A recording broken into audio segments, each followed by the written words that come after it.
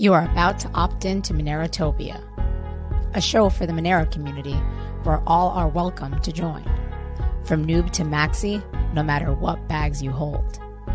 Just sit back and relax to the sweet sounds of Monero's latest progress. Or if you're feeling inspired, join us on stage. Remember, the only thing that can stop Monero is a false belief that it can be stopped. And if you want to win the revolution faster, we recommend you remove your XMR from all custodial exchanges immediately. Warning, voting accidents are common around here. Don't forget to properly secure your private keys. Monerotopia starts now. All right. Aloha, my friends. How's the sound? Good? Pretty good, pretty good. Hold up, I gotta fill up. Oh, really? Of course. Last minute. Douglas. We brought our own coffee. Of course you to did. Our Airbnb. Who does that? Only you. Only you.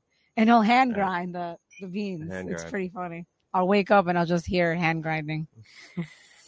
I'm like, of course he brought I guess he had to be there, guys. I'm sorry. And then we ordered coffee when we were away last weekend to our place, and it showed up after we left. I know. So sad. So we haven't tried the new batch yet. No. But I heard it's really good. Yeah. Every time he sends it to us, it's delicious. Can you tell him to send us another? Yes, I will. Yeah. You know, because hopefully somebody is enjoying our coffee. I hope somebody is enjoying that coffee, because then it was just a waste. Then so sad, so sad. But anyways, how's it going? Good. Got anything to say? I got a lot to say. Ooh. I'm loving this place, right? Yes, it's really nice. I guess we don't want to give away our location. So if you guys, see if you guys can guess our location. Monero community will guess it, and I'll give. Let's see, how much is Monero worth right now? I don't check the price. Yeah, do it's like one. Whatever. I'll give 0.1 Monero to the first person who could post our GPS coordinates. I mean, I kind of also put somewhere out. The first person who's within, like, we'll say a mile. Wow. So post it in the comments. Try to post our coordinates. Did we do this once? We did this in Puerto Puerto Rico. Yeah. Someone got it from the chairs, which was very creepy. But so see what you then we sent the money because they posted their payment address, and then what's it called? Someone else copied that, and then we sent it to the wrong person because they changed his username. Post your somebody hacked the poor payment guy. Yeah. Oh, that was great. That's so sad. So post what you guess the GPS coordinates are and a Monero address, and we'll choose the closest one, and we'll send you 0.1 Monero. Let's see if anybody does it. Dun, dun, dun. And let the games begin. But anyway, this place is awesome, right? Yes, it is. It is. This is awesome. It's pretty awesome. And it's close, which is nice. Yes, it's very close. So, what do we got? So, a little housekeeping. We got a huge show today. We didn't want to make this a long intro, although we already have. Yeah, we have our guest waiting. Everybody is tuned in to hear from him, including myself. We're going to be talking about Thorchain and their recent reluctance to add privacy coins. So we're going to get into that. I haven't been following that closely at all. It was kind of surprised to me that this is even happening. Have you been No, I haven't. Following really. this story? No. I tuned into a chat a few days ago, but I'm surprised this is even being debated. So we'll have him on, trying to find out what's going on with that. People are looking forward to that. Let's talk about our Halloween privacy protest. Let's talk about that. Let's talk about that. Guys, nobody has bought a mask yet for the protests. So I don't want this price or this mask to be the barrier for people to participate. Goal here is to get people out. We want to get 100 people out there. This isn't about, selling masks for $50. So we will take the hit for the masks. So anybody that buys, but we want you to do it because we think it'll be impactful if everybody's there with these masks on, right? That's part of That's the whole point of it, yes. Well, not the whole point, but, it's part of it. We're anonymously assembling. So, and it'd be cool if obviously we could all just show up in Halloween costume, but you're just going to kind of blend in with the crowd. If we all show up in unison, it'll be a powerful message. So anybody that registers or buys a mask for, what are we saying? Well, we won't put a time on it, but for now, it's free. Yeah. It's limited time only until so further notice. we're paying a decent amount for these masks. We found somebody cool on Etsy that's going to make them, and then we had Siddhartha make a design. Coming out awesome. We didn't put it up there yet. Oh, here's the other thing. So when you buy the mask, you could pay in Monero, or using the Monero gateway in the checkout, or you can use Now Payments. And Now Payments, obviously, you can use pretty much any crypto you want. And then we're going to get the funds in Monero, be auto transferred into Monero.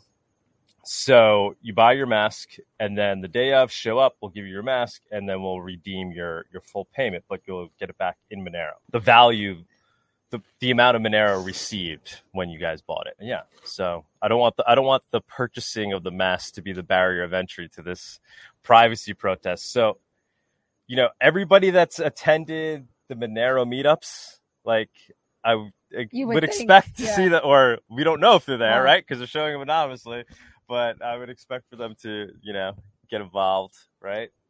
I'd like to see Bitcoiners. We're trying to unite people around this idea, which we'll be talking about more when we talk about the Thorchain issue. But this is about people in the crypto sphere that believe in these principles, that believe code is speech, that believe privacy is a human right, getting everybody together who agrees in those ideas and those philosophies, and using our unity to show that there is a large swath of society that believes in these principles and believes that, at least here in the United States, these principles should be followed.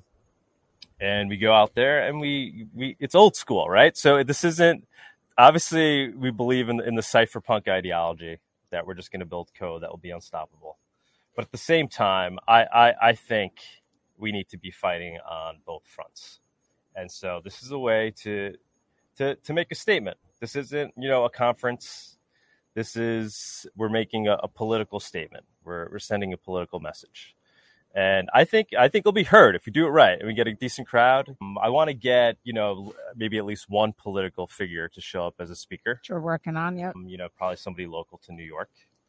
And then probably get 2 other speakers. So 3 speakers total. So yeah, it should that's my rant on the thing. But so please do us the favor, if you're going to participate, buy the New ticket, York Halloween is always awesome now. Too for those. Give us some momentum so then we could go order these masks, get them made. We're gonna give you your money back anyway, but just do us the favor of not waiting till last minute. Just do it now. Everybody that wants to get involved, do it now. We need momentum behind this to get it going. Oh wait, we have our Airbnb host is coming out. I don't think she realizes we're live right now. We're live now. Would you like to jump on? Would you like to jump on real quick? Okay. Yeah, we'll be done in probably an hour from now. All right, thank you. There was another hint there, guys, for those trying to figure out what our location is. Maybe you picked up on our voice. Really? Has anybody guessed yet? No one has. They've moved on. Well, whatever, guys. But anyways, buy long the story mask short, now, buy the mask, and you'll get redeemed. And also, to top it off, it's Halloween in New York City. It's always awesome. It's always that's another thing. I want people to come in. I want people to fly Halloween into New meetup. York. Yeah, it's a Halloween meetup. It's not a 3-day conference, but you're going to be chilling in New York for the weekend, and it will culminate with this privacy protest on Halloween. New York will be cool. Yeah. As long as the weather holds I'm giving people benefit of the doubt here, because it's end of the summer. People are busy. They're like, usually. We have no idea what this is going to evolve into, right? I mean, we're showing up in a public space. It's just going to be a fun time. I mean, when we do our regular meetups, we yeah, just always have a great time. No, but there, there's a political element here, which is maybe that's what people are afraid of, and I get it. I get that maybe they don't see that as being cypherpunk. I don't know, but I do. I mean, we should be out there. This is normal. The things that we want are normal. This is what society should be built upon, these ideals. So there should be no shame in being out there and expressing our beliefs in these concepts. Sure, we build the unstoppable tech, but there's no reason why we should fear it being banned. There you go. There's the rant. There you go, guys. That was the rant he was working on. We got Haven and Thorchain people on here just sneezing. That's the other thing too. This Haven people of New York. I know there's one guy we're talking to in Jersey. He should be coming out.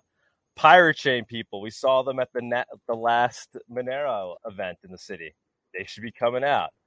Bitcoin people, Ethereum people, like I said, anybody, Dogecoin people, and just unite around this concept. Oh, that's the one thing I wanted to mention. So when you buy the mask, like I said, you can use Monero, any other coin, depending on the coin you buy it with, is the crypto symbol that we'll add to your mask. So it's going to have a base design of code of speech, whatever. We'll show you guys. But then we're going to put the logo of the crypto that you use to purchase the mask. Hopefully the vast majority of them will be Monero. I would hope. But whatever else people put, let's see what people do, let's see what projects they support. Why not? Right. Yep. And that should be interesting. That should be interesting. That was the last point I wanted to make. Hopefully we'll be able to figure that part out. That might be a little complicated, but I think we can do it. I think we can figure it out. Yeah. We always do. So yeah, go to Monerotopia.com to reserve your mask. And with that, right. I guess just a few things. If you haven't checked out our recent interviews that we've published, it was Larry Sharpe. He's running for governor. He's a great potential speaker. Yeah.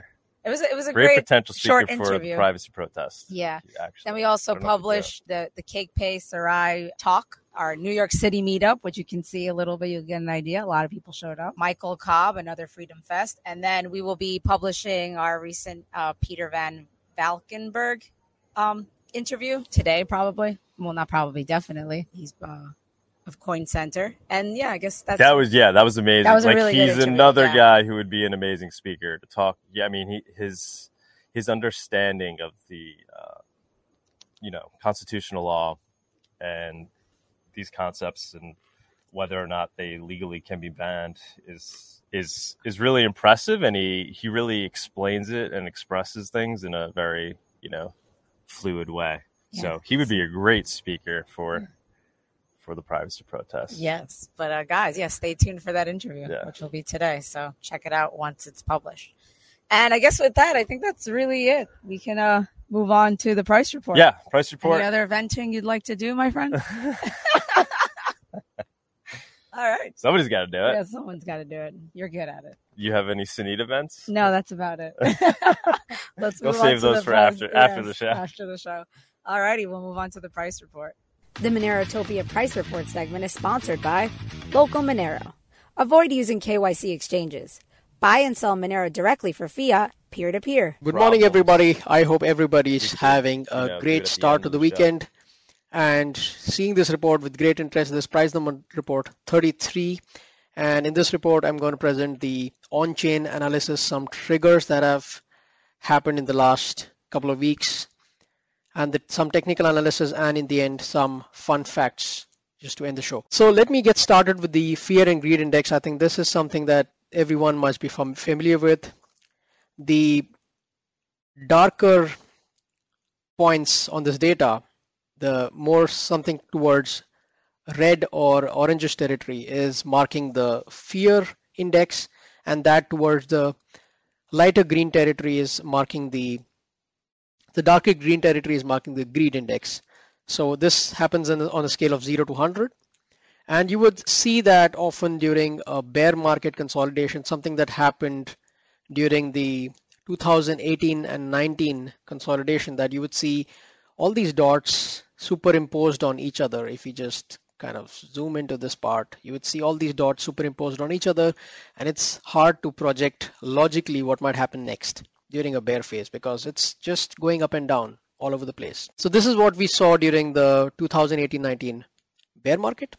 This is what we saw around the 2021 bear market, and this is also what we are seeing right now, right? The consolidation of these points to get clustered together. So it's logically difficult to project what the market might do next week or a couple of weeks from now. Although this does show some kind of long-term formation of a bear and bull phase that we see over here. The point starts declustering itself from the crowd, and that is when we kind of see a bull market. So right now it's very clear that the cluster is being formed. The market is trying to understand what might be the next move. We might get a downward trajectory or an upward trajectory, most likely on the upward side in the coming weeks and months. And I will go over what the data says with respect to that. And I want to talk about the active address sentiment indicator. So what this is this is a comparison between the 28-day price change against the 28-day active addresses that are in operation. So the orange line that you see is the price movement over the last 28 days, and the upper bounds that you see, the red dot and the green dots, are the boundaries for the volatility index of the active addresses. And you would see that whenever this orange line or the price goes to the upper band, that means the market is overheated and it needs to turn down. And wherever it is in the lower band touching the green zone, that means there is a up move to come because the market is oversold. So this is a very sensitive indicator. It's only measuring the short-term movements. It does not say much about the long-term movements. But in the short term, yes, we might go a bit further down. I would ideally like to see some kind of bottom formation in the markets, but we might move up anytime in the coming days or weeks. And going forward, I would like to, this is the chart these are the lines I drew months and months back, I think the start of this year. And this has played out, the technical charts have played out as it is. So you see the upper bounds and the lower bounds of this descending triangle. And right now we are in the lower bound of this line, you would see. And I've also drawn the 2017 all-time highs, which stood about $800 billion. And right now we are sitting around $950 billion. So there is a possibility that we dip a little further down. Ideally, I would like to have a large dip down so that we can have a move up. But that seems to be a little unlikely because the markets are in an oversold territory and already entered that territory. So markets can do what they want to do, but I do expect us that this is a resistance at the moment, then it has to break. But the volatility you would see over the last couple of months have been decreasing and decreasing, the daily volatility. So I would see some kind of a dip or a movement before a sharp move up. And for the sharp move to happen going forward, we need to see volumes. We need to see the active addresses. This is like only the change in 28 days, but overall the usage, the retail investors coming back into the market, and that has not yet happened. In terms of the XMR USD, still a cup and handle formation is in play, and we have been seeing this pattern forming over the last days. The volatility is also reducing. You would see Monero was taking around $150 for a very long time. In fact, I had placed a buy order at 150. It did not trigger in over 5 days. So this is what we are seeing. And even though the market is going down, it's also going down with it. So everything is, clustered together.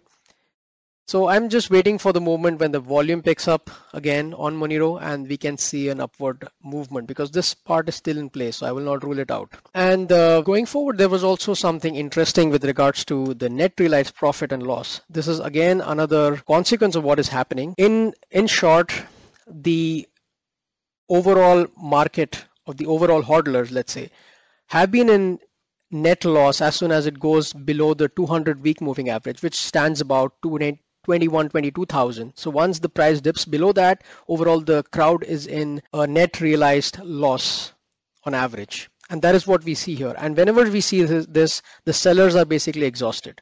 So people calling for 10,000 of Bitcoin, well, anything can happen, but I don't see that happening that easily. That is what the point I'm trying to say. So about dip to 18,000, 17,000, and the sellers are already exhausted. And this is what we see here. And yes, so once the sellers are completely exhausted from the market, probably shorts have to be squeezed out from the system, and then we can see a large up move. And when that happens, we cannot say, but I'm sure it's coming. And going forward, something off crypto markets. This is the overall the GDP part in the world. I just want to show these numbers for the audience, just for them to get an idea of the world markets. The United States and China contribute the largest share of GDP in the world.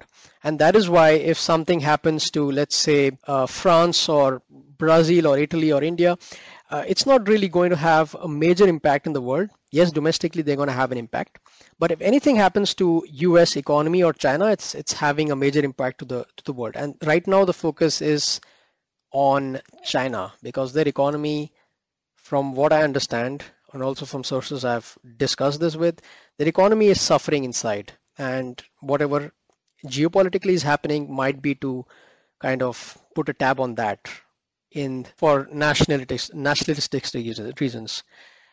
So this might be the focus because this might trigger some kind of downturn in the coming time in terms of recession, because China is still responsible for a large portion of the supply chain, and United States produces a lot of goods and services around the globe. So this is what I wanted to indicate. And also some more news is like speculators are increasing their US dollar bets. So the US dollar is strengthening and doing good that way. Yes, minus the inflation part, certainly. And Brazil has recently posted one of the biggest account deficits. So one by one, all the countries are falling as a domino effect. And last but not the least, the euro is falling against the US dollar. And what we see here is, the US dollar strengthening against the euro. That is all from my side today, and I hope you learned something new. And I will see you all in the next price report. Thank you. All righty. All right. Awesome. I like his tip dress with the coffee cup. Yeah. Awesome. Yeah. Price is pretty crazy right now, guys. I don't know. I think we have some things that need to happen on the macro level, and crypto's just going to follow. I'm predicting another dip. You were too, right, Sunita? You say what? A couple of weeks ago. Yeah. I think that was your call. Yeah. There you go. See, the bottom isn't in yet. Nope, it's not. Yeah. Alrighty. Let's move on to guest segment. Let's do it. Sure people are waiting for this. The Monerotopia guest segment is sponsored by Cake Wallet. Store, send, receive, and exchange your Monero and Bitcoin safely on iOS and Android too. Cake Wallet is open source, and you always control your own keys. There you go. Hello, Chad. How's it going? Chad, how's it going, man? There we go. Thanks for having me on. Man. Thanks for doing it. So what's going on, man? I haven't been following it too closely. I just caught wind of the idea that like Thorchain was considering stopping the progress of adding private coins. I was like, well, so give us the lowdown. Yeah, so here's the lowdown. So from the beginning, the project was always interested in Monero, right, for obvious reasons. And so what happened recently was this whole Tornado Cash thing happened, right, as I think as your community is probably well aware of. Yep. And that kind of freaked out some people. Do you know what I mean? Like all of a sudden the government kind of was coming against Tornado Cash, and some people kind of felt that adding a privacy token, especially at this juncture, would put a target on the back of the product. That's what some people are kind of feeling that way, right? I think in the end, it's really kind of like three camps that are kind of been formed that I can tell. And one is like kind of the people, which is the one that I'm in, which is basically like privacy for all. Let's go forward. Let's go ahead and add Monero and Haven and other, privacy focused tokens, Zcash, so forth and so on. There's another camp that says, let's go ahead and add privacy, but let's do these other things first, like to further push the project down the road to decentralization further down, then make it more difficult for government to kind of impede or influence the network in any shape or form. And then there's another kind of factor that is just like let's not kind of poke the bear. Let's stay focused on what we're doing, which is allowing people to transact value across chains in a decentralized way, and not get too don't aggravate certain entities too much. I think the vast majority of people are either in the first, second camp. Not a whole lot of people are in that third camp. Right now, there's actually a vote going on between the node operators about what is the next chain to be adding to our testnet or our StageNet. And right now, 50% of that vote is for Haven. I think about 30% is for Binance Smart Chain, and then like 20-ish% is around for Dash in the current moment. So there's still like a lot of like large support for privacy for sure. I think this whole Tornado Cash. Wait, how much was for? Who's the highest vote? What's the highest? Right now, the highest vote is Haven at 50% of the vote. So thus far, we still have another week of voting. It's an ongoing thing that's happening. We still have another week happening. So that can shift with time, of course. For Haven, half it's for Binance Smart Chain or Dash. So is this vote going to be so this decides it? So if Haven reaches a certain threshold, then it's a bit more complicated than that. So this is deciding what is the next chain integration that we want to focus on as a dev team, right? Mm-hmm. And what we want to add to what we call StageNet, right? Which is like our kind of testing ground with real assets. It's like a little small mini mainnet. You can kind of think of it that way, like a little tiny one. And so that's what's deciding at that point. But to move it from StageNet into mainnet, where you can actually trade it like on a larger volume of volume, that's a separate vote. And so in order for anything to get adopted in THORChain at all, it doesn't matter what it is we're talking about, it all requires 2/3 majority of the validators to come together and say, all right, let's go ahead and add Monero or Haven or Dash or add this feature or change this configuration, or like any and all changes require 2/3 majority of validators. Mm-hmm. And so how do you see that going? What's your prediction with that? That's a good question. I wish I had a good answer for you. I think Haven's going to pass in terms of the StageNet thing, and that's been in development. Haven's been in development from the Haven team for like almost 2 years now. It's been a lot of effort. As you guys probably know, crypto note chains are very, very difficult. They're great designs for obvious reasons, but they're also very difficult to interface with for a multitude of reasons, ring signatures being the most obvious one. And so the effort to do that was extraordinarily difficult. And thankfully, like, we are very thankful as a community that the Haven team was willing to step up and take their expertise in crypto note design and apply that to THORChain to help us connect our kind of back end to a crypto note style, chain. And so they've been doing that for a long period of time. And so we've been supporting they invested a lot of time and energy into that, right? They invested a huge amount of time, engineering time, so forth and so on. And we were very appreciative of that. And once they finished that process, which was very close to finishing, really, we can actually, fork that change and make the same thing for Monero, which is I'm personally excited about. It paves the way for Monero. It paves the way, yeah. So they put all the effort into like understanding CryptoNote and how to interface that with what we do, and we help them along the way with our advisement and research and such. And then once we get them done, all right, now we have the game plan. Now we have the floor plan. Right now we can actually go ahead and theoretically we can add Monero, which is something that I'm going to be advocating for sure. What's the guy's name behind Thor? The one the original. What's his name? The main founder of. Yeah, so we don't have like founders. No. But what's the guy who spearheaded the project in the beginning? I'm drawing a blank on his name. I think we don't really have any co-founders, and we try to keep things for the most part. Weren't you guys associated with what's the guy who started Satoshi Dice and? Oh, Eric Voorhees. Yeah, isn't he instrumental in Thor? No, he wasn't really a part of that process at all. He recently Shapeshift, which was the CEO of Shapeshift, and they ripped out the back end of Shapeshift and integrated with THORChain so that they could fully decentralize Shapeshift and change it from a corporate entity into a DAO. Right. So he was a part of Shapeshift and how Shapeshift integrated with THORChain, but he wasn't the originating founding member of THORChain. Okay. Or involved he's a big early kind of adopter. So what is his take on this? Does he think this is basically showing that THORChain truly isn't decentralized? Like, what's his opinion on this? To be honest, I haven't had a direct conversation with him about this whole thing. My assumption, though, if I could take a stab in the dark about it, is that he appreciates the process that a community has to go through to determine what is best for that community. Yeah. And that I think he hopes, as I hope, that privacy will win and the community will support. And I'm sure his voice would be towards privacy. I mean, Shapeshift itself supported Monero for many, many, many, many years to allow transactions between Monero and Bitcoin and various other assets. And so I can only imagine he would be starkly supportive of it. So do you think this is indicative of THORChain not being truly decentralized? Like No, it's actually quite the opposite, right? Like if it was centralized, if I ran it, then there wouldn't be any conversation. Not being decentralized, not in those terms. In the terms of the tech itself, that it's not unstoppable, right? Because the concern is that governments or whoever can start to put pressure.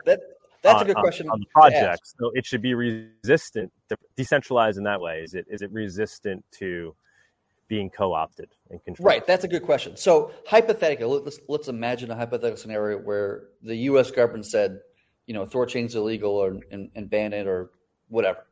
What that would effectively mean is that all the nodes that are currently being run within the United States would be shut down and then moved to a new location, whether that be Germany or Dubai or Malta, whatever that would be, and then reinstitute those same nodes on another location, and everything would just continue on. Right. It's a little bit similar to like what we saw with China, like a year ago or so, where they banned Bitcoin. But aren't like a large percentage of the nodes being run on like AWS servers and stuff? And wasn't there? Yeah, it's about, I want to say it's like 40 or 50% of them are running on AWS and different regions across the world. Like some are in the US, some are in Ireland, some are in Singapore, some are in there. They're in terms of the geolocation, they're pretty move around. But nodes are run between AWS, DigitalOcean, Google Cloud, Hetzner, Bare Metal. I think Vulkan's another one. There's quite a few in total. I think the community I think communities in general, or crypto in general, tends to overreact to news, to be honest, and they get kind of freaked out and not really realizing how resistant. I mean, when it comes to projects that actually move value between chains, like ThorChain, compared to any other DEX out there, is leaps, not even comparably, like multitudes more decentralized than almost literally everything else out there.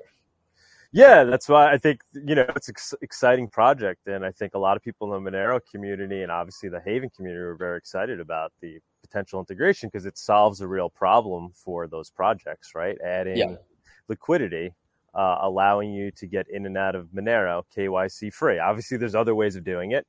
But the promise of ThorChain was that it was going to be a user-friendly way, right? Well, not only user-friendly, but having liquidity. The problem with liquidity, and you're right, but kind of meeting that golden mean of being, the liquidity always being there and it being a relatively easy way to do, as opposed to jumping through other hoops to try to, go back and forth between Monero and other projects. So right. It's disappointing to see that. For me, that was kind of the holy grail of what ThorChain can really be. Like that's what gives ThorChain. Obviously, there's value in being able to swap through these projects in a decentralized way, but the most value comes from being able to swap into quote unquote privacy coins. That's the real purpose of these decentralized exchanges in the first place. It's not so you could go between, Dogecoin and Shiba Inu. Like that's not really that interesting, right? What's interesting is it becomes the gateway that allows you to pass into this KYC free, truly decentralized world of crypto, Well, I think part of the value that at least that I see is that it gives you kind of cross-chain composability, right? And you can pull upon the value of Bitcoin as a store of value and Ethereum as its, DeFi smart contract. And you can use Monero for its privacy and this chain for that value. And so you can start to kind of really kind of like abstract away what projects do what really well. Like obviously Monero does privacy extremely well. And so you can utilize that at will. Right. And then you can utilize Bitcoin's kind of like steadier price than any other, crypto asset with the exception of stables. Or you can use, AVAX's thing or whatever. It doesn't matter. Right. I think ThorChain is kind of saying that you have access to whatever you want to have access to without asking for permission, whether that be privacy, DeFi, even CeFi to a certain degree. It doesn't matter. Giving you access to whatever you want with the complete freedom to choose what you want for yourself.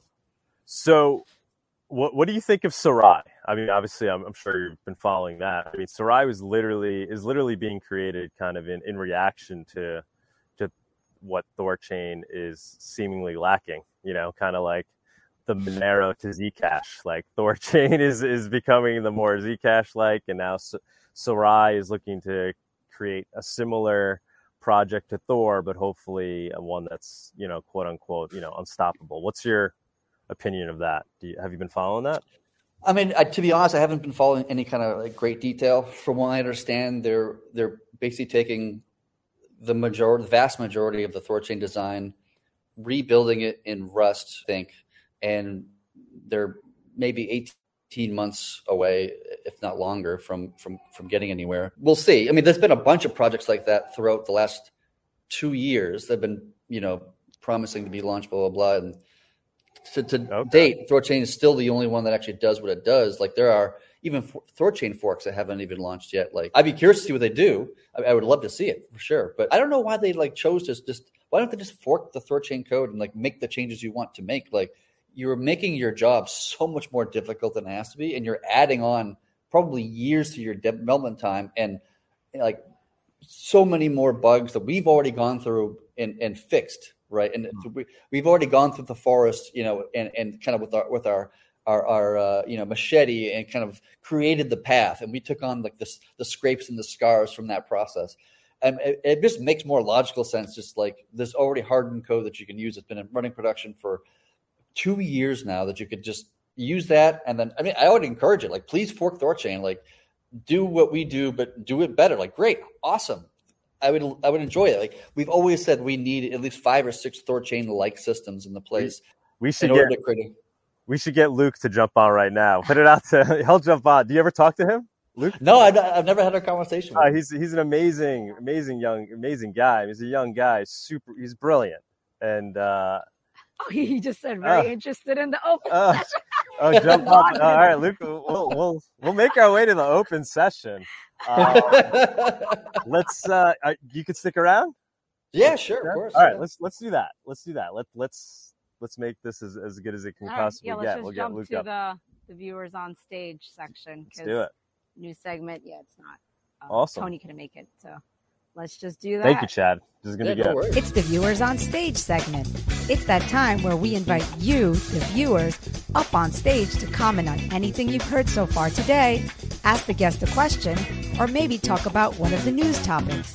Come on down. We got one. Oh, wait, Luke is waiting for his food, so I'm 20 from being available. Okay. Yeah, don't choke, man. Easy. Easy. Anybody else that's interested? People from the audience, jump up if you want to talk about THORChain. You want to talk about the privacy protests. Chad, did you see what we're doing with this privacy protest? In New York? Yeah, you were cutting out there. But yeah, we're looking at the road in New York. Oh, that's awesome. I didn't know about it until I just joined this conversation and learned about it from earlier today. So, but yeah, that sounds awesome. Please get the word out to, privacy-loving people in the THORChain community. Trying to do that. The THORChain community involved, Haven, much like we did with Monerotopia, Yeah, sure. Yeah, absolutely. Happy to do so. Awesome, man. Awesome. Absolutely. So while we wait for others to jump on, what else can you tell us about Thor? Do you see there then potentially being a fork? So if that's possible, like a serious fork where there's compliant THORChain and non-compliant THORChain? I think that's some people have this mentality of, why don't we fork THORChain, create one that's more bleeding edge, that's more experimental, that's more kind of cyberpunk, and then leave the current one to be just a bit more kind of more down the middle of the road kind of mentality, and that way we don't jeopardize the entire system through the addition of either a privacy chain or there's some kind of experimental kind of bleeding edge ideas that have been thrown around the community for a while around like lending designs that are innovative, and so there's some idea about that. Whether it happens or not, I don't know. Like, it's way too early to tell, and I'm not trying to like spread any kind of news in that sense, but like that's possible outcome. Where does the power really lie politically in the THORChain community with regards to what direction this is going to go? Like, can you give us any insight into that? Like, who's calling the shots? It really seems like it's coming down to a number go up type of mentality, right? They think this is the better decision financially, right? Protects the coin, allows it to exist, allows it to grow in adoption, even though that means, quote unquote, selling out. Like that's the way of looking. So who are those people that have said, that are pushing it in that direction? Is it who stands to benefit most? Yeah. So it politically speaking, it was just me and a couple of other guys in the earlier days when this is like the super early days. Okay. And as time has gone on and the network has grown to about 100 validators or so, and just more voices are involved and more voices have more power, which is what we wanted to have. We wanted to have it be more decentralized, have more people involved and more people have control. And as part of that, though, like that, a lot of these validators, they have, $1 million plus in Rune, like locked up into their validator nodes. And so they're very, heavily invested, right? And so at some level, they want to protect the investment, which is reasonable. Who wouldn't want to do that?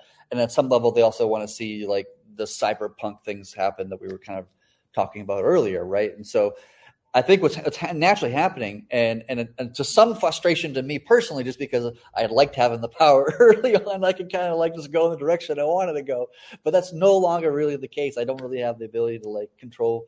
I mean, I have a voice that I can say and encourage the community to go a certain direction. But in the end, it's the community that decides anything and everything these days, right? And that's 100 different people, so to speak, who are doing that, and they're all anonymous, and I have no idea who.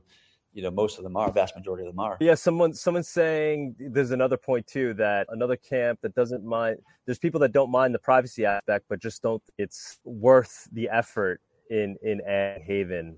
They're saying, for example, like there's not a big enough bang. Yeah, I think some people believe that because Monaven's so small in terms of its market cap, that it can't provide much value to the network itself, which to be fair, that has some, like that's definitely a legitimate perspective to have. But this is also, in order to get to Monero, which is where I think I want to go, and I know a lot of other people want to go, is that we need to get, we would kind of require Haven to help us get us there, because the Monero devs weren't really kind of knocking on our doors to help us get Monero integrated. And I don't really understand why the hell that would be, but that's just what happened. And so, but the Haven people stood up, and so we encouraged them to help us. So in order to get to Monero, we have to launch Haven. Because if we just skipped Haven and just went to Monero directly, then like that's a pretty big, knife in the back, right? Like, thank you for your 2 years of effort and energy. Go screw off and eat a dick. No. Like that would not be cool to do. Like that'd be pretty shitty. So like I would like to see Haven get added first, kind of make sure, and then validate that chain that everything works and fix any bugs or problems that may arise, and then once we feel good and confident about it, push towards Monero. Awesome. Are we doing news this week? Do we have a news segment? We'll have links. Unfortunately, Tony couldn't make it. Something happened last minute. So okay. Well, I mean, these are the links if you want to quickly go through them. Nah, it's all right. I just Loop. Nah. Yeah. Okay. Yeah. I'll just put them in the show notes if we need to. Okay. No worries. But we had one. This is the big news of the week. Yeah. We have one person I think wanted to ask a question. Combat Fire. Hi. Hi. Yeah, I just wanted to ask about Thorchain censorship resistance. So you mentioned that in the case of the U.S. government banning Thorchain, that nodes will simply move to somewhere where it's not adversarial. But I was wondering, what about the kind of censorship resistant in where you want to run a node in the adversarial environment? So what if people want to run a node in the United States, in the case it's banned? Because you mentioned that a great percentage of nodes are running on third parties like IWL, like Amazon Web Service. So I was wondering how easy it is for users to anonymously run their own nodes and provide their own liquidity in an adversarial scenario. Yeah, sure. So if you wanted to run a node in the United States, but not as part of a cloud provider, you can totally do that. There's nothing actually stopping you from doing so. And I think maybe even some people actually do this. All that it requires, you build enough Linux infrastructure, a Kubernetes cluster, in your basement or your mom's basement or in a data center or whatever it is, however you want to structure it, you can do whatever the hell you want to do.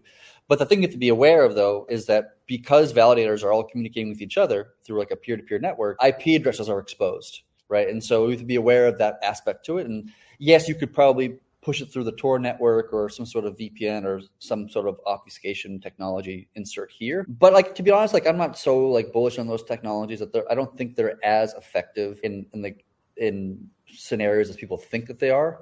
They're much more unwindable than I think people believe that they are, especially VPNs. That stuff is like easy to crack pretty much. Tor is obviously a lot harder, but it's still not outside the realm of what government's capable of doing.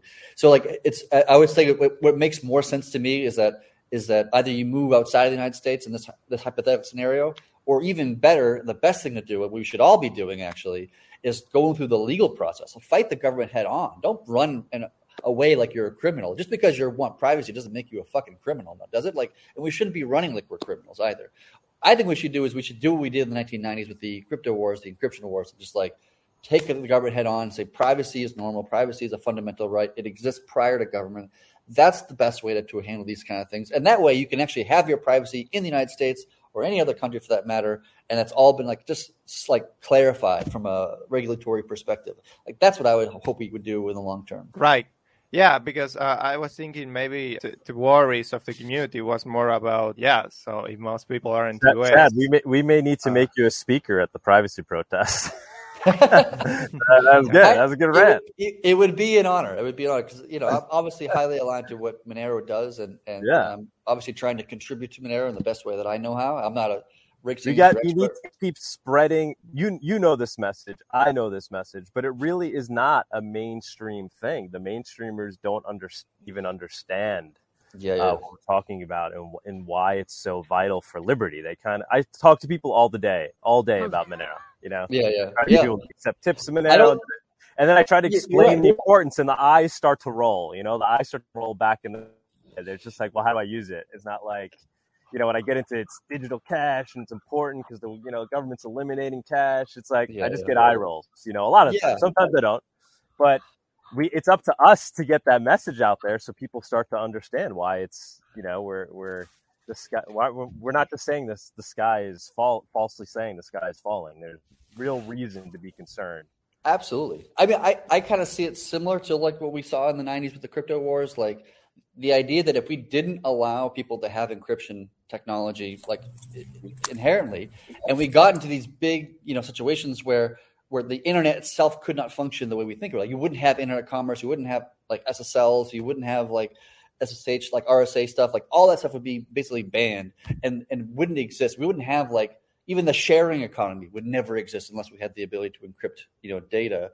And for me, privacy is conceptually similar in the sense that, like, if you ban privacy from people, that not only does that hurt the individual for obvious reasons, but it also hurts our ability to move forward as a culture, as a society, to actually engage in economic commerce in a way that was never practical or possible before. So it's like, it's not just about like, let me, have mine, but like, let's also open up space for the entire like society to move forward in a way that is beneficial for all. That's so it couldn't agree more. I think we got Luke on here. It preserves individuality at its core, and we're moving into this age where we will all lose our individuality if we allow all our data to be surveilled at all times. And so we're going to need a way to preserve our data, hide our data, so that we can maintain our individuality. Yeah, awesome, absolutely. He's on? Yeah, he's on. Luke, I muted you for a second. But I think you're good. I'm here. I just wanted to ensure everyone else could talk. He's on the go. Luke, he's thanks on the for go. Jumping on, man. Luke, you and I never met before, so I appreciate you jumping on. Nice to meet you. We actually did meet once at Monerotopia, and sorry if my audio quality is a bit bad. I was the person who thought I could go out to eat for breakfast this morning. Silly you. Luke also has an amazing sense of humor, I gotta say, in addition to his coding skills. Yes.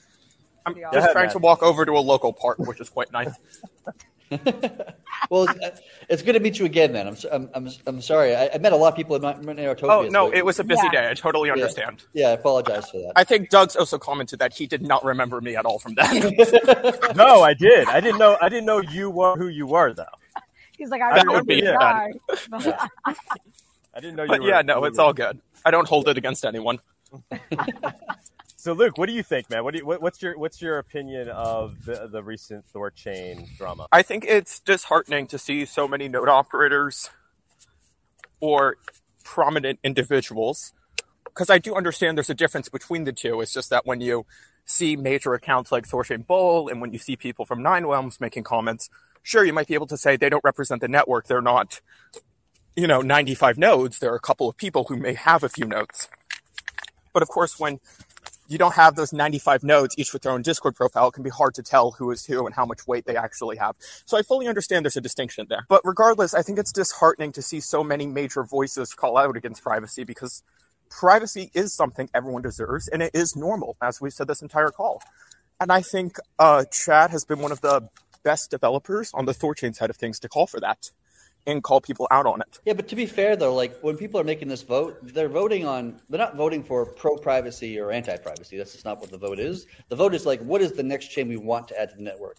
Which it's perfectly fine and probably true that like a bunch of people like I want to add Binance Smart Chain because it's obviously economically larger than Haven and probably has much more value to add to the network. Not so much like I'm adding Binance Smart Chain because I hate Haven or I hate Monero or I hate privacy. Sure, but there also have been multiple comments about how it's effectively a proxy vote and how not this vote specifically, because you're right, there are competitors, but in general, Haven's listing is a sign that Thorchain is willing to deal with some level of privacy and is likely to set the stage for Monero, even though, sure, when the time comes for Monero, that will have another long discussion. Yeah. Yeah, I mean, as of right now, it looks like Haven's going to win. Listen, they got 50% of the vote, so they're doing quite well. So that doesn't. It's probably going to be the next chain that gets added to the network in terms of the StageNet side of things. Then there's another vote that goes on about whether we want to add Haven to the network, the mainnet network or not, and that's a completely different vote that will happen in a month or two or whatever the number's going to be. And it's also concerning because Haven has 50% of the vote, yet I believe only two-thirds of nodes have voted. So even though they have 50% of the vote, they actually only have 30 votes or so, I believe. And they need 64 votes to actually be listed when the time comes. Yes, when we go from StageNet to mainnet, that's going to require a 2/3 majority, and that'll be like, instead of everybody voting for different things and kind of like complicating the vote, you know what I mean? That will be more like, is Haven on or is Haven off? That's going to be that vote at that point in time, and we'll see how that goes. I'll be advocating for it personally, and I know a bunch of other people will be, and I'll be doing the best I can to push for privacy, push for Haven, and push for Monero. Luke, why wouldn't Sarai find itself in a situation, or is it possible for that to happen as well? I believe Sarai is different in that we had good tweets according to the Monero community about this, and the Thorchain Twitter account is disliked right now. But jokes aside, because no, I think I did get some cheap Twitter points, and I'm not trying to be insultful, but it's true. When Thorchain Twitter makes some comment acknowledging the difficulties and risks with privacy coins, and then Sarai makes a tweet saying, "We stand by privacy." Yes, follower count goes up. So there's the difference in the community ethos, but that's also because Sarai is a new community, and we're able to say this from day one because we don't have 4 years of history. Mm-hmm. So if you take a legitimate stance, Sarai is young, Sarai is able to do more out there things, and Sarai doesn't have to convince the $100 million, $200 million of bond already in the system. So Sarai is able to take a more aggressive stance. And the reason I'm being so honest about this is because, yes, I do like promoting Sarai. I think that should be obvious. I do acknowledge Thorchain's situation in that regard. And while I wish their community was stronger towards privacy, and I don't believe the existing capital should be against privacy, it does properly frame the conversation. I'm not here to slur Thorchain for no reason. But when we're actually discussing Sarai versus Thorchain and not just community ethos in that regard, Sarai is able to look at the mistakes Thorchain has made over the years. And that's also why we're not forking Thorchain. We're able to comment on what parts of the design worked. And from an economic perspective, Thorchain did largely work. But then we're not just taking their code base and forking it. We've been able to completely redo the cryptography. We've been able to streamline the communication from the Bitcoin blockchain all the way to the Sarai chain. And we've been focusing on features to be supported from day zero. So, for example, Thorchain recently enabled DEX aggregation, or Thorchain enabled smart contract calls from Thorchain itself, which is now being used by ThorSwap as a DEX aggregator. So there's a couple different layers to this, of course. Sarai is being built with that level of data flow and...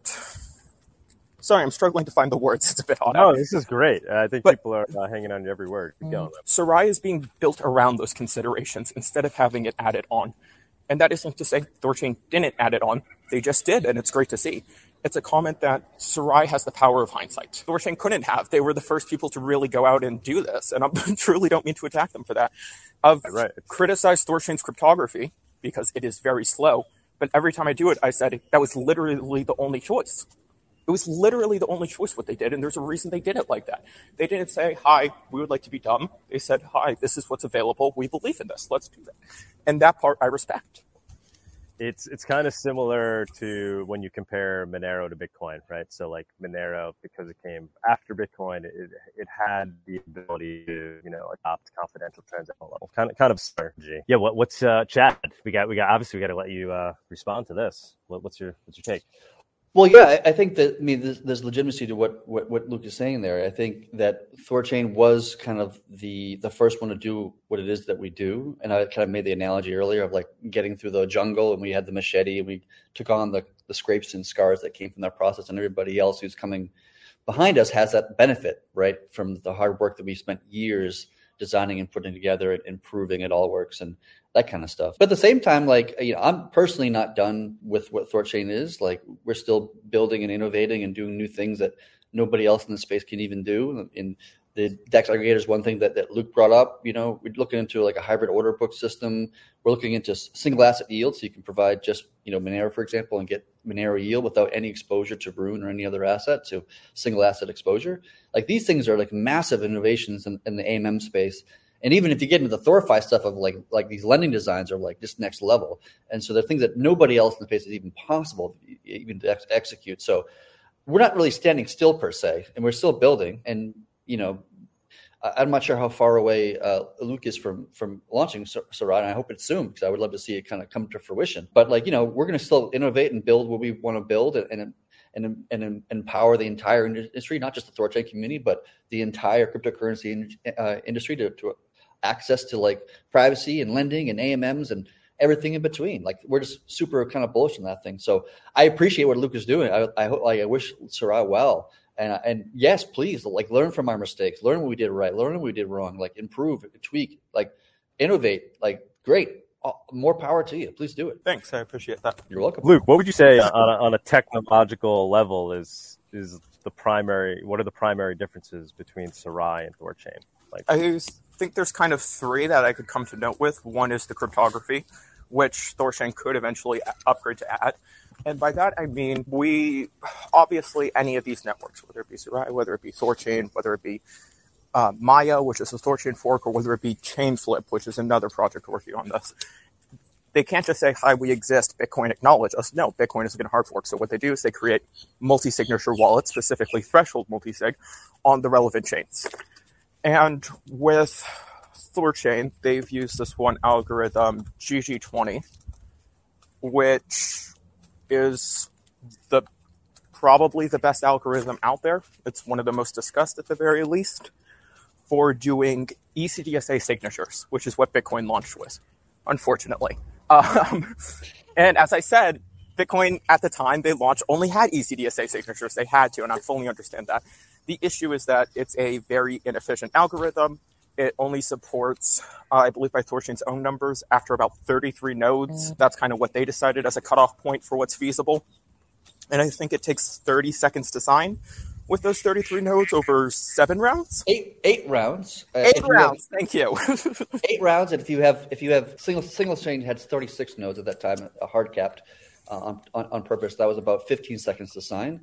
Today, ThorChain has about 100 validators. I think there's 5 or 6 Asgards. Each one has about 20 members of it, so they can sign about, I think it's like, I want to say like 5 per second or something like this. Right, and also we're discussing Bitcoin, and it has a 10-minute block time.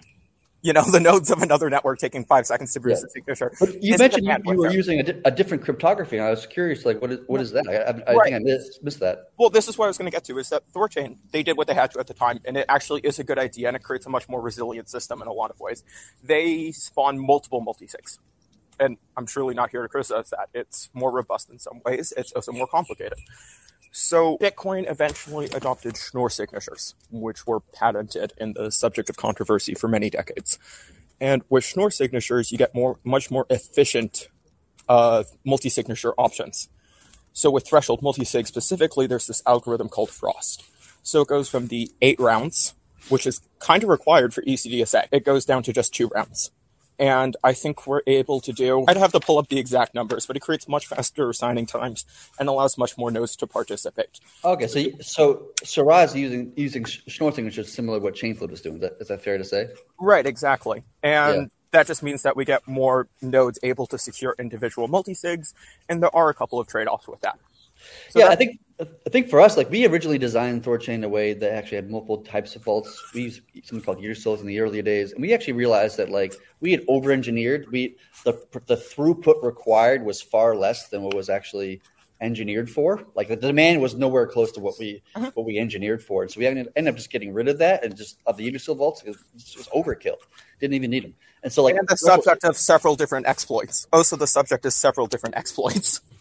Not to say that Yggdrasil was ever exploited, but to say that there were bugs. It was a large attack surface. Okay. Wait, what? What are you talking about? What? The Yggdrasil vaults were a notable attack surface. They had a lot of code to manage them.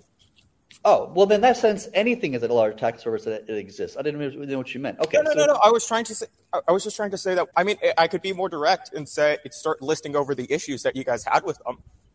I was saying that, yeah, it was an overcomplicated protocol. Okay. This is good.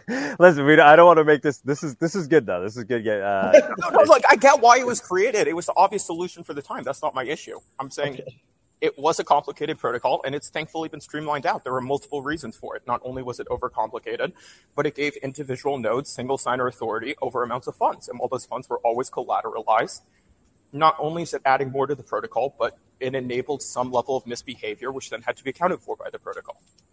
I wasn't knocking its choice. I was saying that it was a complicated system, and it needed a lot of checks and balances. So removing it.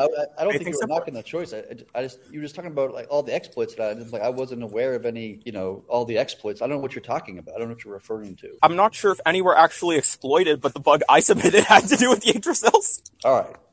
Sure. I also remember there being a few back in the day around gas fee settings, I think. I'd have to double check. Gas fee? What are you talking about? I could be wrong. I don't know what you're talking about. I'd have to ask the person I do know who got deep into this. Oh, okay. I believe that, maybe back in the day when Thorchain had just launched. I'm not saying you're wrong. I just don't know what you're referring to. I don't know. I could be wrong. Okay. I could be wrong too. I'm not saying you're wrong. I'm confused on what you're referring to. I do know for sure that thanks to the Yggdrasil system, there was at least one possible critical exploit. But obviously, you still had to be a node. You have to be fully bonded, and there was a lot of checks. And largely, it was a robust and secure system. Luke, you had said there were three things. One was the encryption. Oh yeah, one was just the cryptography. Yeah, and that was just a difference. It wasn't necessarily definitively better or worse. Let me ask you about the snort signature. So one of the reasons why I would be hesitant to adopt it myself, and you can let me know what I'm missing, because I certainly could be missing something, is that like if you're engaging in snort signatures, that significantly limits what chains you can and cannot interface with. Is that fair to say? Yes and no. Why no? So no, because you're right. If the chain can't support Schnorr signatures, it doesn't work out. Okay, so the comment is yes, but the comment is that we still have a wide amount of chains available because we support Bitcoin, we support Litecoin, we support Monero, we support Polkadot, we support Solana, we support Nano. Not saying we support all of those, but hey, there's a list of chains here which we theoretically have a compatible signature mechanism with.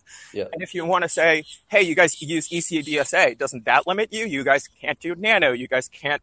Well, no, Solana has a program for it. You can't do Polkadot. You can't. So obviously, yes, you need a chain that has a compatible signature mechanism. And if you use ECDSA, as you had to back in the day, you're going to have a list of options. And if you use Schnorr, you have a list of options. Thankfully, most major protocols can handle Schnorr just as they can handle ECDSA by now. Yeah, I think Schnorr did exist at the time, and we talked about. I mean, Bitcoin didn't support it yet, so it wouldn't make it viable at the time. But that was like 3 years ago when we were first deciding this. But I think the decision for us just came down to the idea of let's be agnostic about what the encryption methodology is. Is it ECDSA, EDSA, is it Schnorr, is this blah blah blah, whatever? I'd be completely agnostic to that thing and just say whatever it is, this network can support it. That gives us the most flexibility, the most power. I think that's the reason why we did it. But you're right to say that by using Schnorr signatures, that is a more efficient means of signing. That's definitely true. Now that we're talking about Thorchain listing Monero, you guys technically are supporting Schnorr signatures because Monero uses an algorithm called CLSAG and effectively is a Schnorr signature with a bunch of stuff around it.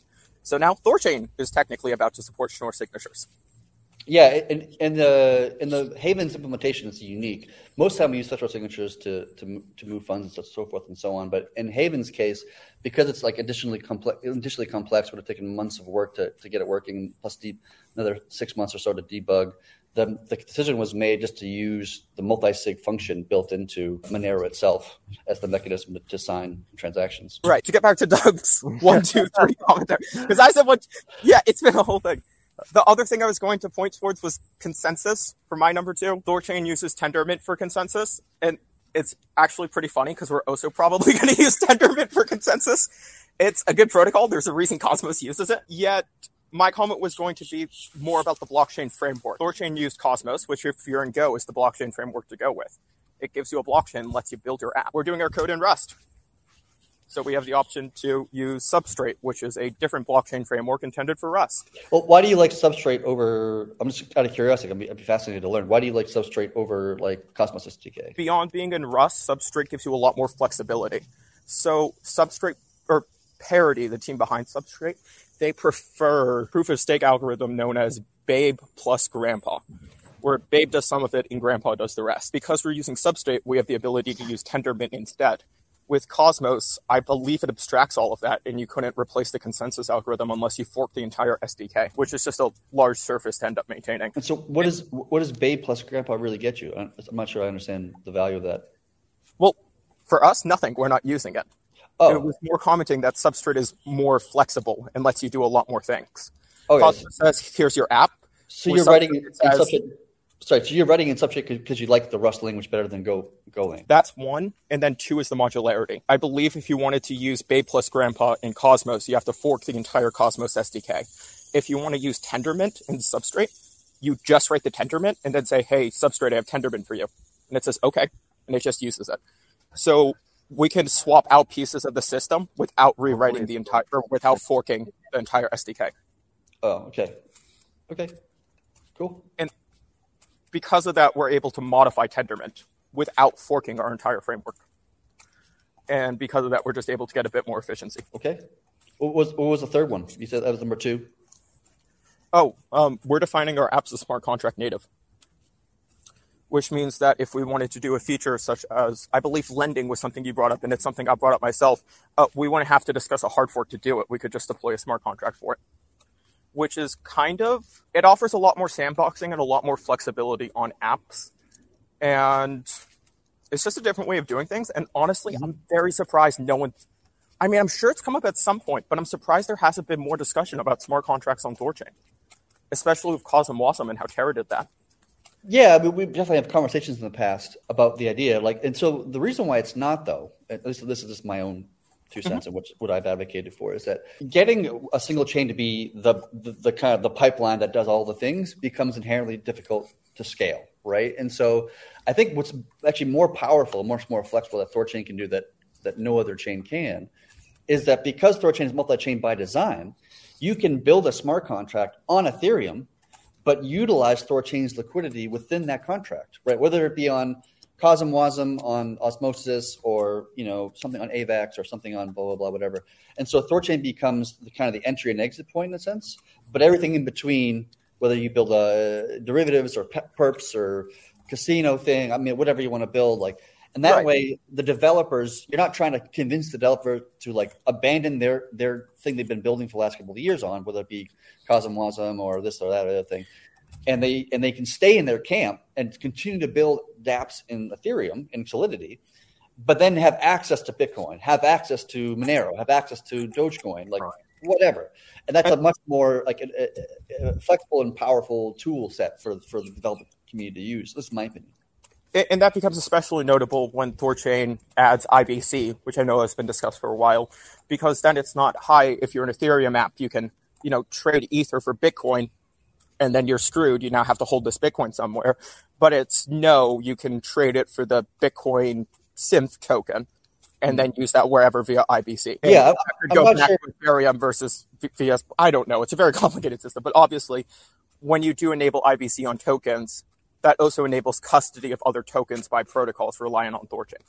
Yeah, and to be honest, I'm not sure that is or is not going to happen, to be honest with you. But whatever it is, I think I'm more interested in making sure that these assets that are being utilized for liquidity on whatever, that it doesn't actually adhere to a specific implementation that is only allows you to go to a certain subset of chains. What's more flexible for me, at least, is just like something that can universally work with everything, whether that be an EVM chain, a Cosmos chain, whatever else. Like it'd be anything else in between. That's a much more flexible thing, which I think is more useful for the community to use. It's just my sense. No, I definitely get that. Yeah. For us, because honestly, the economics around being a smart contract platform are not there. Like Thorchain in the past has had issues with the bond ceiling. I'm not sure the current status of your bond, but obviously, yeah, you guys are bonded to be economically secure, and you guys hit your bond ceiling at some point. Yeah, you hit that very quickly when everyone has all their tokens in random DeFi pump and dumps instead of actually being used to provide liquidity and do what matters in the space. So it's a very difficult and annoying design. I can't really say I recommend it. Wait, which design you say is difficult and annoying? I missed that. Oh, no, having smart contracts. Because then if people just use your tokens in the smart contracts, you don't have any liquidity on your DEX, yet you're still at the bond ceiling. Oh, yeah. It's such a problematic economic problem. Yeah. We're legitimately, we're looking at smart contracts and then just not supporting deploying smart contracts. Yeah. Just because then in the future we can, because we have this very flexible framework, but it's such a stupid problem. Yeah, I kind of have this kind of like a little bit of a beef with smart contracts in a high level, just because people have a tendency to think that they are, you can build everything and anything with it. But like if you look at any particular chain, especially the newer ones, like with that Terra before its collapse or, any other ones for that matter, they really don't have a lot going on, right? Like even within Terra, there was only like 2 things that are really being used. Everything else had a very small market cap, had no real significant adoption. At least not in my eyes, that's true. And even within the Ethereum community, like how many smart contracts really have some like good volume in them? 10, 20, like if that, like that's probably on the high side. Like it's kind of this mentality of like people think that there's so much you can build with smart contracts, and in a sense there is. But in reality, if you look at what the last like 5 years of development patterns, like really like not a whole lot's been actually built. It actually gets good adoption and volume. It's actually quite fascinating to watch. I mean, if you're that one developer on Solana, you just build a contract and then have it go through all your other ones. Well, even on Solana, like how many contracts are there that are really have adoption? Like all I know is this one guy had 12 alt accounts and he had all of his protocols use all the other ones. And that was such a stupid. Oh my gosh, that was so insane to watch. Luke, one last question, and then we're gonna. This has been an amazing show. I didn't mean to put anybody on the spot there, Chad. I didn't mean to bring you on here, and then it's all good. It's kind of what we do on Monero Talk and Monerotopia, but I kind of feel bad for hijacking it. I went out to breakfast. I was excited for the open session, and then Doug's just like, "Oh, we'll just have you join now." Luke, come on. I think you're amazing. I'm going to go back and re-listen to this. I think there's a lot of quality information came out of that. Luke, question, like to get a better idea, or maybe this will get an idea of the differences too, is because Thor is working on integrating Haven right now. How is that like going to technically be different? Is it the integration of a privacy coin into Sarai, like Monero or Haven into Sarai, versus integrating them into Thorchain? At a high level, obviously, yeah, Sarai uses a lot of pieces of Thorchain's design. So at a high level, I can't really say we have too many differences. The one that may be a difference is I think there was discussion around view keys for Haven transactions to Thorchain. I'm really not sure what the status of it is, but I think the recommendation was you use one account on Haven, and then when you go to Thorchain, you send to a middle address beforehand. I don't know the exact discussion. I really don't want to speak here. Maybe Chad can chime in on if you are supposed to use a buffer account or something, or what is up with the view keys. If that is an issue... Oh, sorry, go ahead. Yeah, so to my knowledge, and again, I'm not the one building this thing, so I apologize if it's a little bit off, but like, in order for Thorchain to function, it needs to reach a consensus that some transaction occurred, like somebody sent us Bitcoin or we sent somebody Bitcoin, right, in either direction or on any asset. And the part of the problem with ring signatures, which makes it so difficult, is that everything's private. So like, how do we get consensus that this transaction we've received 10 Monero at this address, blah, blah, blah, whatever. And the same thing, we want to make sure that the validators network, when they send transactions, that we can observe those transactions and make sure that all of that is real. And so I think what happens is, to my knowledge, and I hope I get this right, is that the view keys of the addresses that the ThorChain owns, the Monero addresses that ThorChain owns, are public, right? And so because their view keys are public, you can see transactions coming in, but not necessarily going out. And then whenever any transactions out, I also get a broadcast with the private key of the outbound transaction, I think, to make it so that can be verified across all the nodes of the network. Yeah, that actually makes perfect sense. And I thought it was something else, which didn't make sense to me and would have been worse. But no, what you're saying makes perfect sense. Right. So at a high level view, no, they're going to be very comparable. If you want to go at it from a low level point of view, I could say, we built our own Monero library, which at Chad would take months to develop and then months more to verify. Yeah, it took us about 3 months. But we decided we wanted to do that.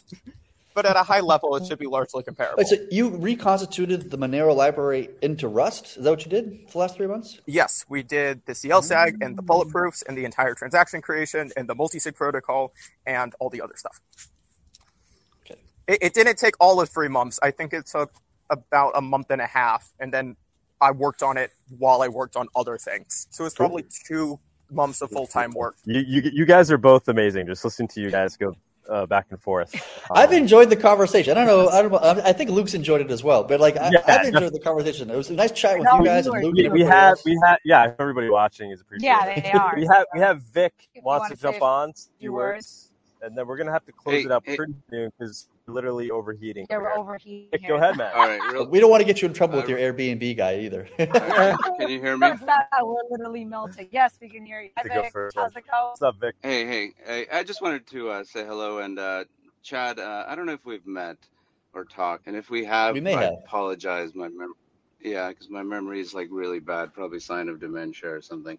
But, we were the ones that started pushing ThorChain about over a year and a half ago, talks with JP, if I remember correctly, about adding Monero. And it was your team that put us on to Haven and say, hey, why don't you guys talk to Haven? They're already doing it for Haven, so it might be they can add on Monero with it. And, and that's why we came up with the agreement with Haven that we'll add them to Cake Wallet and they'll work on Monero as well. So I'm happy to see that the initiative hasn't died. Oh, no, absolutely. No, hopefully, I'm happy it hasn't died either. And I'm happy that Cake Wallet's kind of like, signed on in some sense, and like you guys are helping and participating. Like, that's awesome. Thank you so much for that. Yeah. So that's all. Just wanted to say hello and introduce myself just in case we didn't meet. Yep. Great. I hope it works out. Yeah, thank you. Big happy family on Monero. Surprised we don't have anybody from Haven. Surprised nobody from Haven jumped on. I know, huh? I would love to get some Monero. I saw a Haven person in the comments earlier. I think there are some around, even if they're not joining in. Okay. Just watching. All right, well, we're going to leave it at that then, guys. This is an amazing show. I hope, I'm just going to reiterate, guys, go sign up to the privacy protest. It's free. We're paying for it. We're ordering the mask. We just want you to have some skin in the game by ordering it beforehand so we know that you're coming, and then we'll reimburse you for the mask. But the idea is getting you there. All right. Later. All righty, guys. Thanks so much, Chad. Luke, amazing. Thank you, Chad. Thank you, Luke. Thanks for having me. Yeah, it was definitely interesting. Have me back another time. We'll come back and chat some more. Anytime. Open stage over here. Open stage. You could air all your grief. All right. This is a venting show, as everyone knows. But all right, guys. Thank you all for joining us. I always say this, like the episode, because it helps the channel grow. And again, thank you all for joining us. Thank you, Chad, again. Thank you, Luke. And I'll see you guys next week. Vic, adios. Swing by, Vic. Thank you for joining us on this week's Monerotopia episode. We stream live shows every Saturday at 11 a.m. Eastern. You can find and subscribe to our show on YouTube and Odyssey, or listen to the podcast on iTunes, Spotify, or Stitcher. Don't forget to follow us on Twitter or join us in the Monerotopia Telegram group. See you all next week.